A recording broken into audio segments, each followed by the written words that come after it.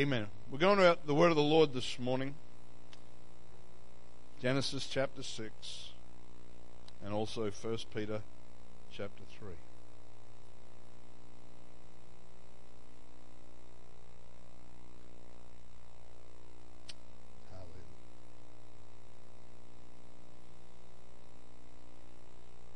Genesis chapter 6, 1 Peter chapter 3.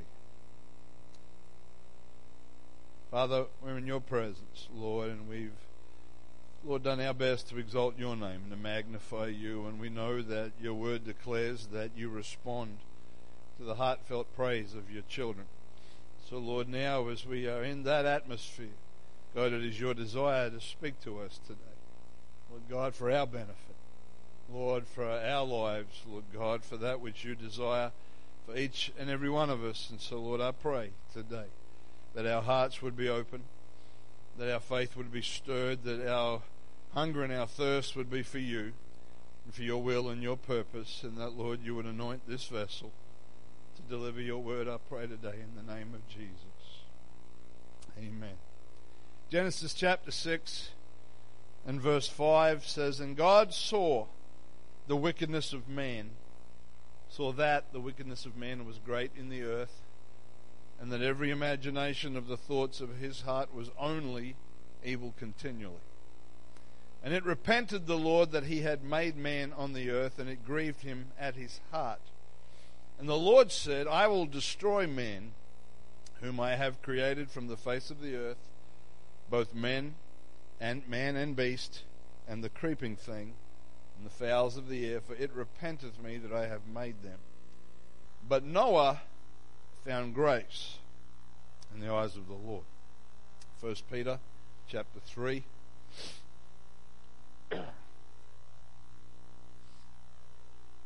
1 Peter 3 and 18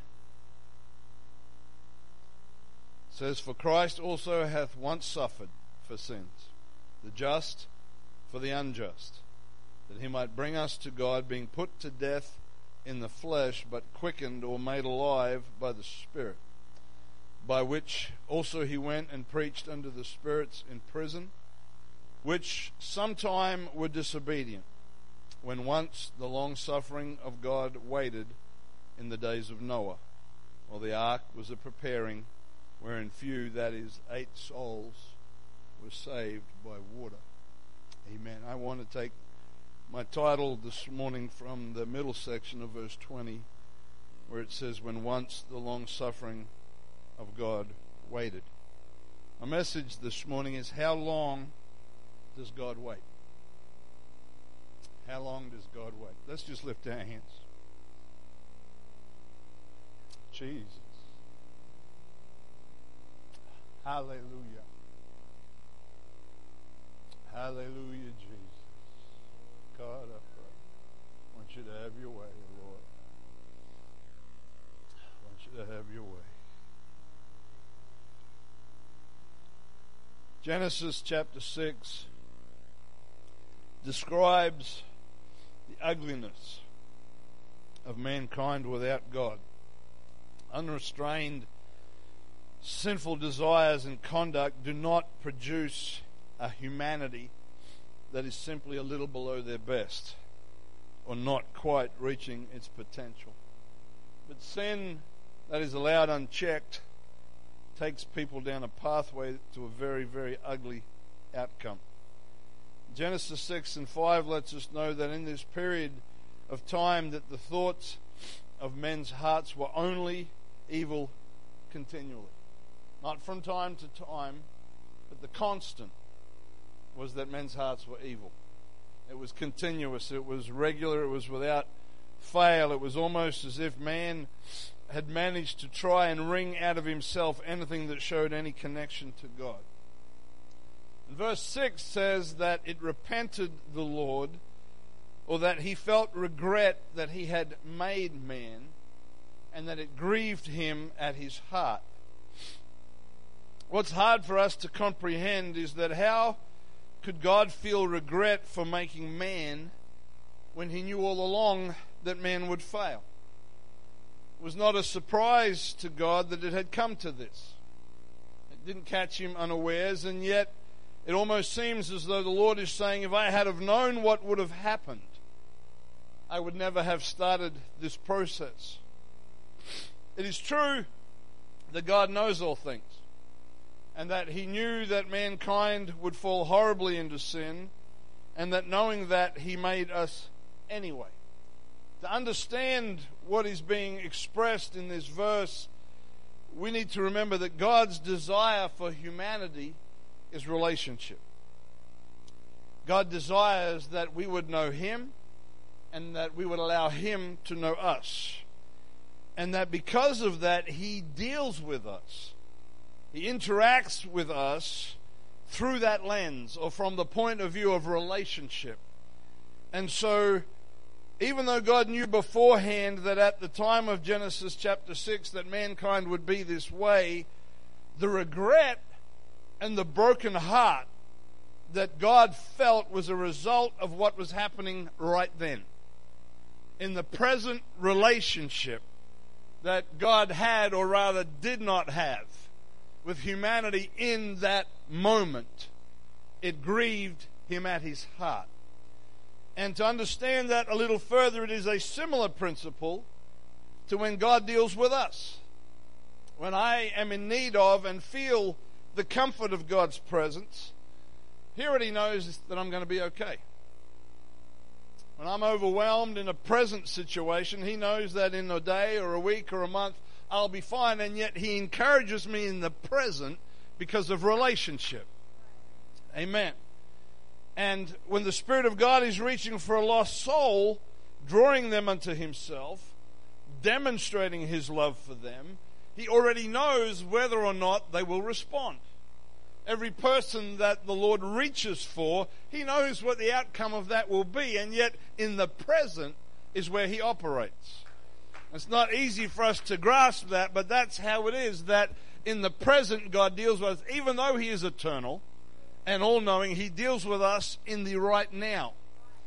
And so even when His Spirit convicts me of something that is not right in my life, and I feel that dysfunction or that fracture in my relationship with God, He already knows if I'm going to repent and make it right, and yet He deals with me in the right now.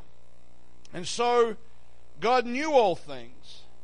He knew that in Genesis chapter 6 that the thoughts of the hearts of mankind would be evil continually, yet because of His desire in their present moment, it broke His heart. And He felt that regret. It wasn't that He just thought this didn't turn out how I thought, but in the relationship that He desired to have with them in the moment, they grieved Him at His heart.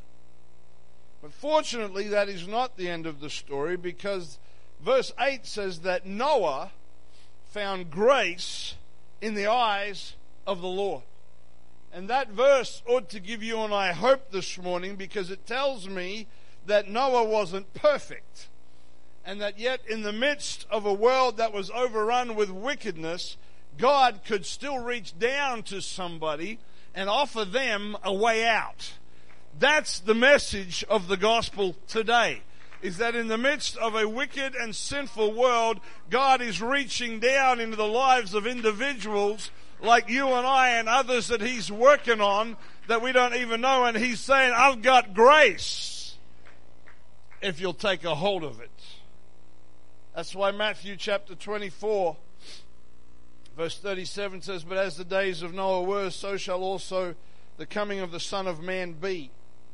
For as in the days that were before the flood, they were eating and drinking, marrying, giving in marriage, until the day that Noah entered into the ark, and knew not until the flood came and took them all away, so shall also the coming of the Son of Man be. 1 Peter 3:20, which we read, tells us that while the ark was being built, the long suffering of God was waiting. It was waiting. What was it waiting for? The ark to be finished? Yes. Obviously that needed to be done. It wouldn't float too well if it was only half built.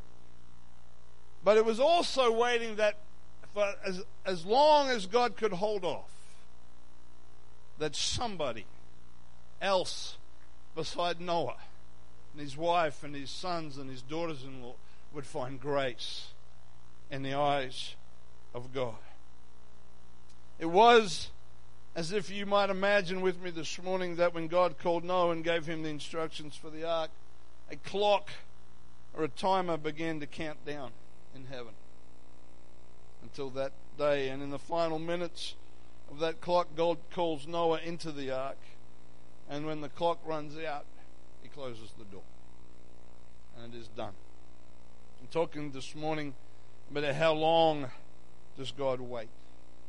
There is a focus in much of our ministry lately, and it amazes me, but it shouldn't amaze me because I've seen God do it so many times. But even the ministry that we sat under last week in Malaysia, it was almost like it had segued from what's been ministered here locally and back again seamlessly. And that's the Spirit of God at work, letting us know that He is digging into our hearts. He is wanting to get down into the inner man and to do the work that only He can do, so that what is on the inside matters more to us than what is on the outside. Not that the outside doesn't matter, but it is what happens inward that is God's primary focus and the condition of our relationship with Him. And I got to thinking about this during the week. We're living in an age where there is so much research and so much knowledge about the things that we put into our bodies and how they affect us, and various lifestyles and diets, whatever you want to call it. And please, let me make something very clear. None of this is disrespectful towards that. We need to take care of our bodies. We need to take care of our bodies. If there are things that we find that affect us adversely, it's foolish not to do something about that. There's so much research into how the relationship between our digestive system and our behavior, and it's all woven in together. And you go back the last 10 to 20 years, we've been cleaning our livers. We've been cleaning this and cleaning that and cutting this out of our diet and that out of our diet, and all of that has its place. And again, so that nobody misunderstands me, I'm not saying those things don't matter. They do. We need to take care of ourselves, and I'm the first to put my hand up and say I need to take better care of this body that the Lord has given me. The question is, the health issues that we have that can cause sickness and distress and even death, while they should not be taken lightly, when the body is dead, it becomes irrelevant. It's finished. It's gone. But what about our souls? Do we pay the same level of attention to the cleansing of our soul and our spirit?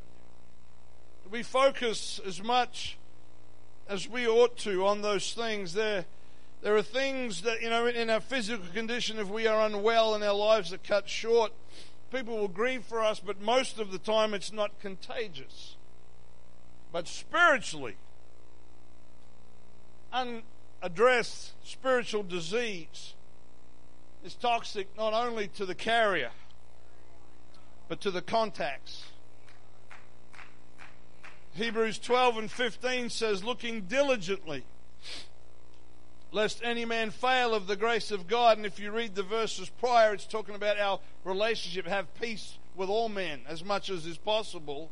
But it says, looking diligently, lest any man fail of the grace of God, lest any root of bitterness springing up trouble you. But then there is a comma, not a full stop, and it says, and thereby many be defiled. If I had an illness, and you can choose from a whole selection that we know about today, if I had diabetes or some other kind of illness that I have to watch what I eat, Brother Gavin can't catch my diabetes. At least as far as I'm aware. But if I've got a root of bitterness taken root in my spirit, that's transferable. Very, very easily.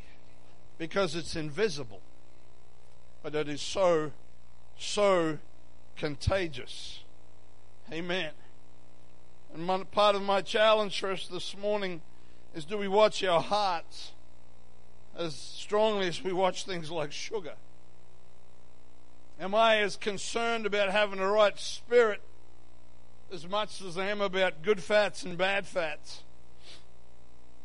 Am I worried about the diet of my soul as carefully as I remove things like gluten and whatever else it is that we might find has an adverse effect on us? We feel the benefits in our bodies when we do take care of them. And I will go a step further and say taking care of your natural body can contribute to spiritual health to a point. Because things like the state of our minds and our emotions are affected by diet, etc., etc. So I'm not completely separating the two. But do I desire to feel the benefit of a clean heart in the presence of Jesus Christ as much as I desire to feel a clean liver or to get a better reading on a particular test that's done when I visit my local doctor? You know, there are people, and we think they're a little bit crazy, but there are people who will not go to a doctor because they'd rather avoid a negative report than find out something's wrong with them. Now, that's foolish, because finding out could be the difference between living and dying. But there are also people who will not go to the great physician to examine themselves in his presence for the same reason. They don't want the diagnosis. They don't want to deal with what is wrong. Luke chapter 12, if you turn there with me, please.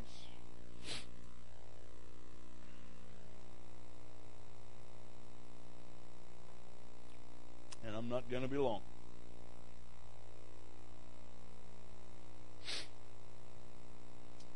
Luke 12, verse 1.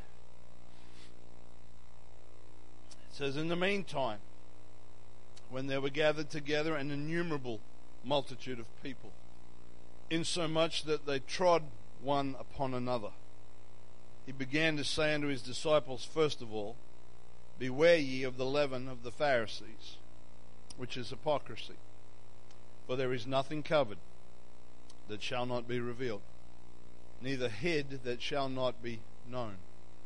Therefore, whatsoever you have spoken in darkness shall be heard in the light, and that which you have spoken in the ear in closets shall be proclaimed upon the housetops. And I say unto you, my friends, be not afraid of them that kill the body, and after that have no more that they can do. But I will forewarn you whom you shall fear. Fear him which after he has killed hath power to cast into hell. Yea, I say unto you, fear him. Are not 5 sparrows sold for 2 farthings, and not one of them is forgotten before God? But even the very hairs of your head are numbered. Fear not, therefore, ye are of more value than many sparrows." If you read the latter part of chapter 11 of Luke to get some context, it covers some of the things that Jesus challenged the Pharisees over. Matthew chapter 23 has a more detailed list, if you would take the time to read that. But it can basically, at least in a simple sense, the issues that Jesus had with the Pharisees can be summed up in the fact that their focus was on their appearance. Not just the visible. The Lord did challenge them for their robes, but their reputations and how they wanted other people to perceive them.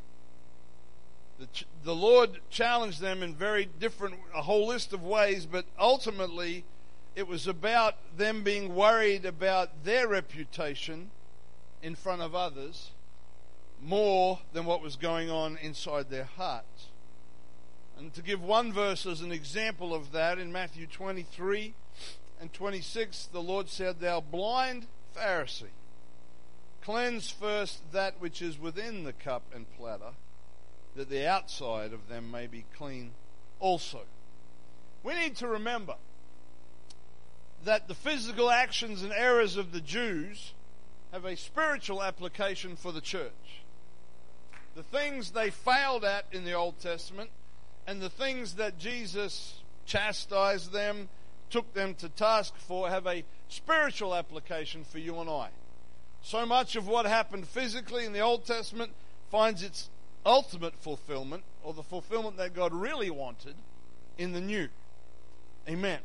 Jesus was not particularly concerned with the Pharisees' robes or the fact that they stood on street corners, but it was why. He was concerned with the hidden heart of the man.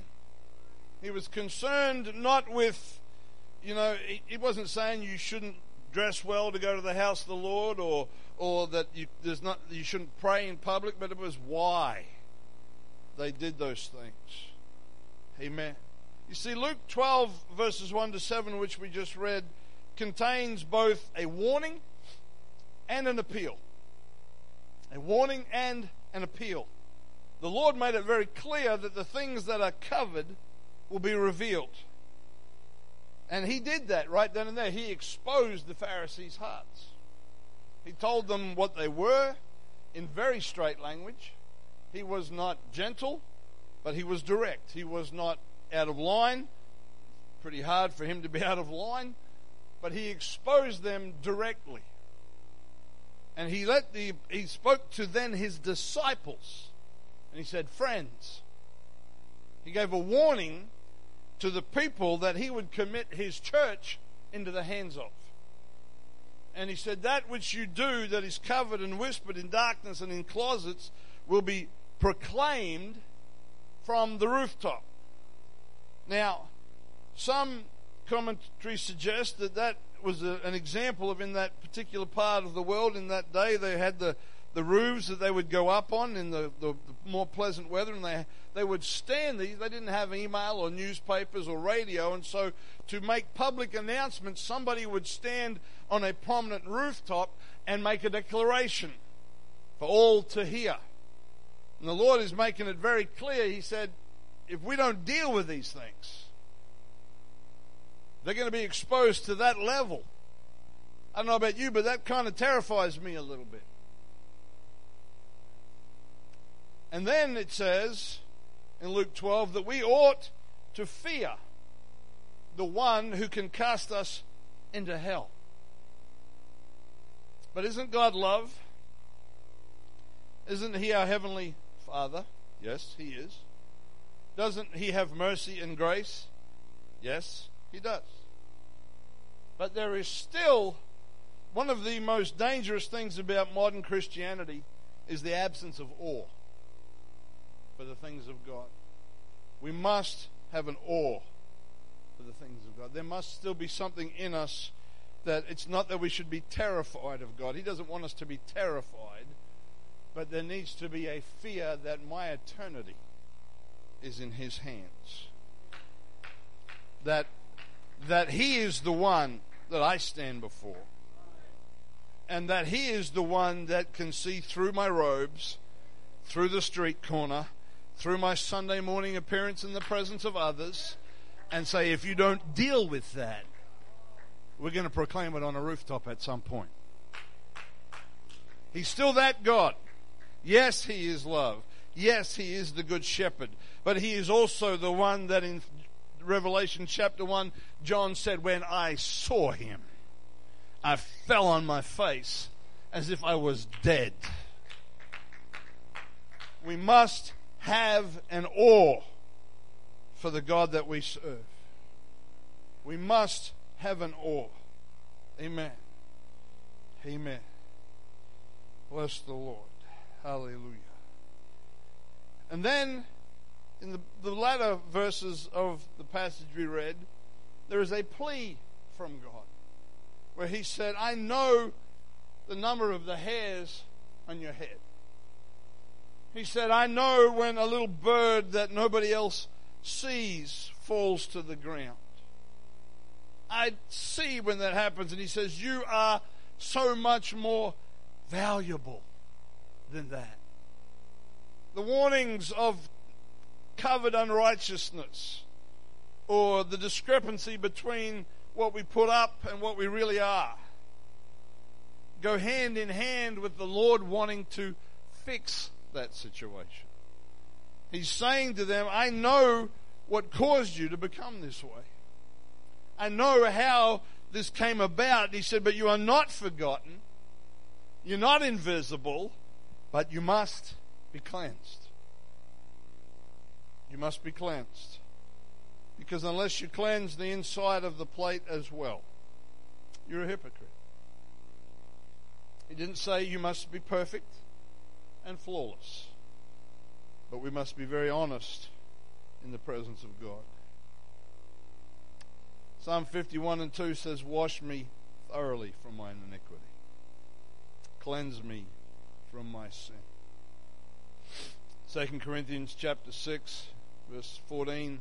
You don't need to turn there. 6:14 through to 7:1 talks about the fact that we should not be unequally yoked together with unbelievers, because righteousness has no fellowship with unrighteousness. It goes on to compare opposing things that don't belong together, like light and darkness, Christ and the devil, the temple of God with idols. He said these things are not compatible one with another. And he said, if you will separate yourself from those things, if you will touch not the unclean thing, I will receive you. Then I'll be that father. You'll be that son. You'll be that daughter. And then he said in 2 Corinthians 7:1, having therefore these promises, let us cleanse ourselves from all filthiness of the flesh and spirit. You know, we want to shape up on the outside, and there's nothing wrong with that when we serve the Lord, but we must shape up on the inside to impact the outside. Because if you take somebody and you put them through a makeover and they look like, I don't know, the most holy person you can think of, if nothing happens at the level of transformation, then all you've done is made a hypocrite. In fact, Jesus said to the Pharisees, he said, when you get a disciple and you make them like you make them a twice-fold child of hell than you are yourself. That's some pretty strong stuff. Amen. I heard a man say last week, God is not interested in behavior modification. He wants transformation. Behavior modification is secular. Transformation is supernatural. And he warned them in Luke 12 of the danger of the leaven of the Pharisees, because it was contagious. It wasn't just for their individual souls. He knew that as his disciples, if they allowed that to get into them, it would permeate through his church and corrupt the whole thing. Amen. You see, just like in Noah's day, there are clocks that are ticking. Now, there's a clock ticking on the return of Jesus Christ. Nobody knows when that is. The Bible makes that very clear, but he does. The Lord has always known exactly when. Galatians 4:4 says, in the fullness of time, God sent forth his Son. In other words, when God said, this is exactly where I'm going to do it, that's when he did it. And his return is exactly the same. He knows exactly when it's going to be. And that clock is ticking. But there's a lot of clocks we could think of, but there's a clock for our natural life. We're not going to live forever. Some of us will go on to be with the Lord before he returns. Others will be alive and remain. That's what the Bible says. Now, both of those clocks impact us, and we don't know which one will tick-tock last first. I don't know if my natural life is going to outlast the return of the Lord or the other way around. I don't know. Amen. But where I really feel like the Lord wants to get us down to the nitty-gritty this morning, and I have prayed much this week as the Lord's been speaking to me about this message,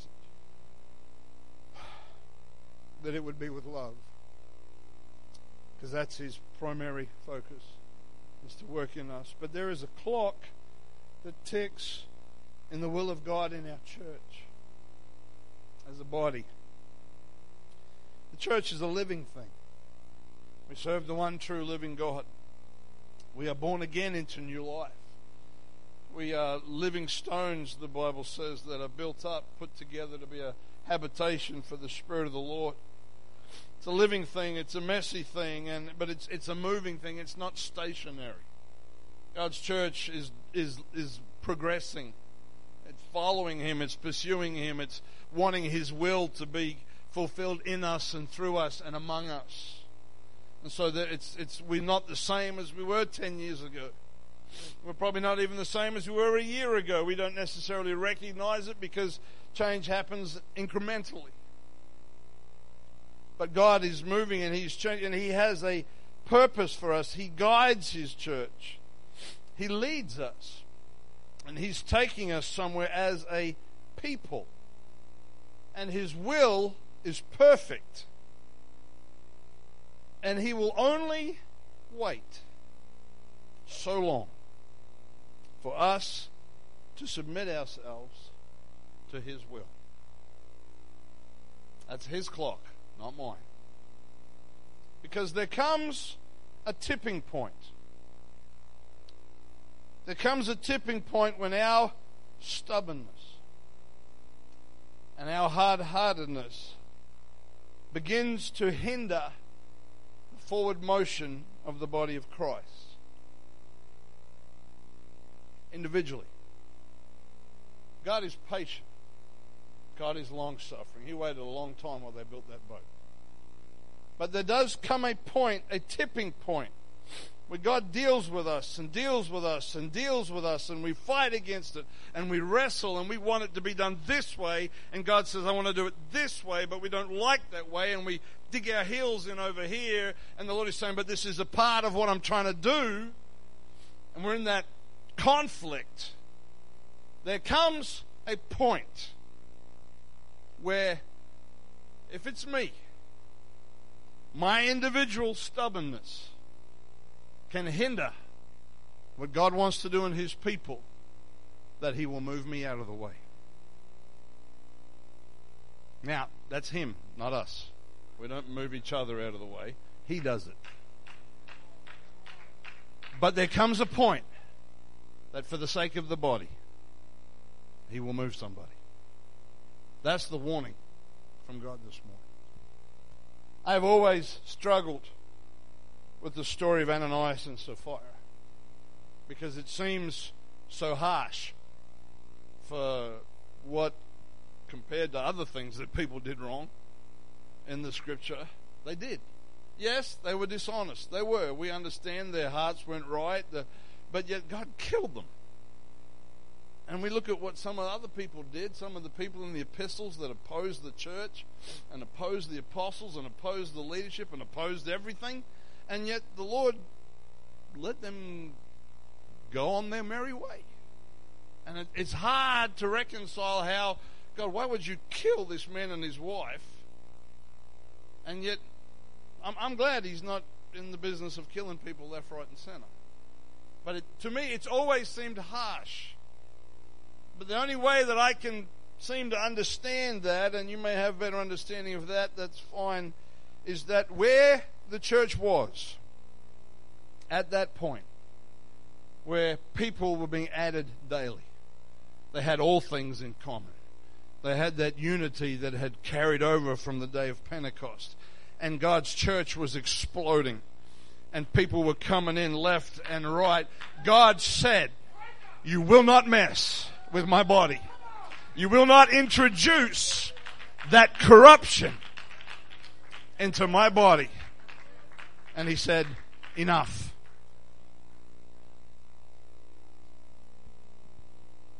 And for the sake of the body, no single one of us is more important than the body. Not the pastor, not the preacher, not the preschooler. None of us. God is merciful. God is long-suffering. God is patient. The Lord knows how patient He's been with me, and how patient He still is, and how it takes me so long sometimes to get things through my thick skull that He's trying to teach me, but He's patient and He's long-suffering. But there will come a point. There will come a point I do not want to look back on this service at some point down the road and say, I told you so.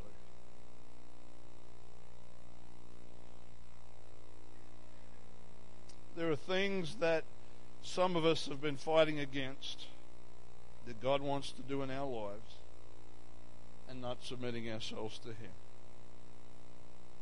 It might be as simple, if you like, as willful sin that we've not dealt with. It might be the need to be born again of water and spirit. We're trying to wrestle with what we're seeing in the Word of God and what our past understanding has been. But it also might be God dealing with your heart again and again about something that He's saying, this is how we're doing this. This is how I'm doing this. And we say, I don't think that's the right way, God. I think we should do it this way. And the Lord's saying, this is where we're going as a body. This is where we're going as a body. And while He waits, we have an opportunity to adjust ourselves and not miss out on being in the ark. Stand with me if you would this morning. Don't need any musicians.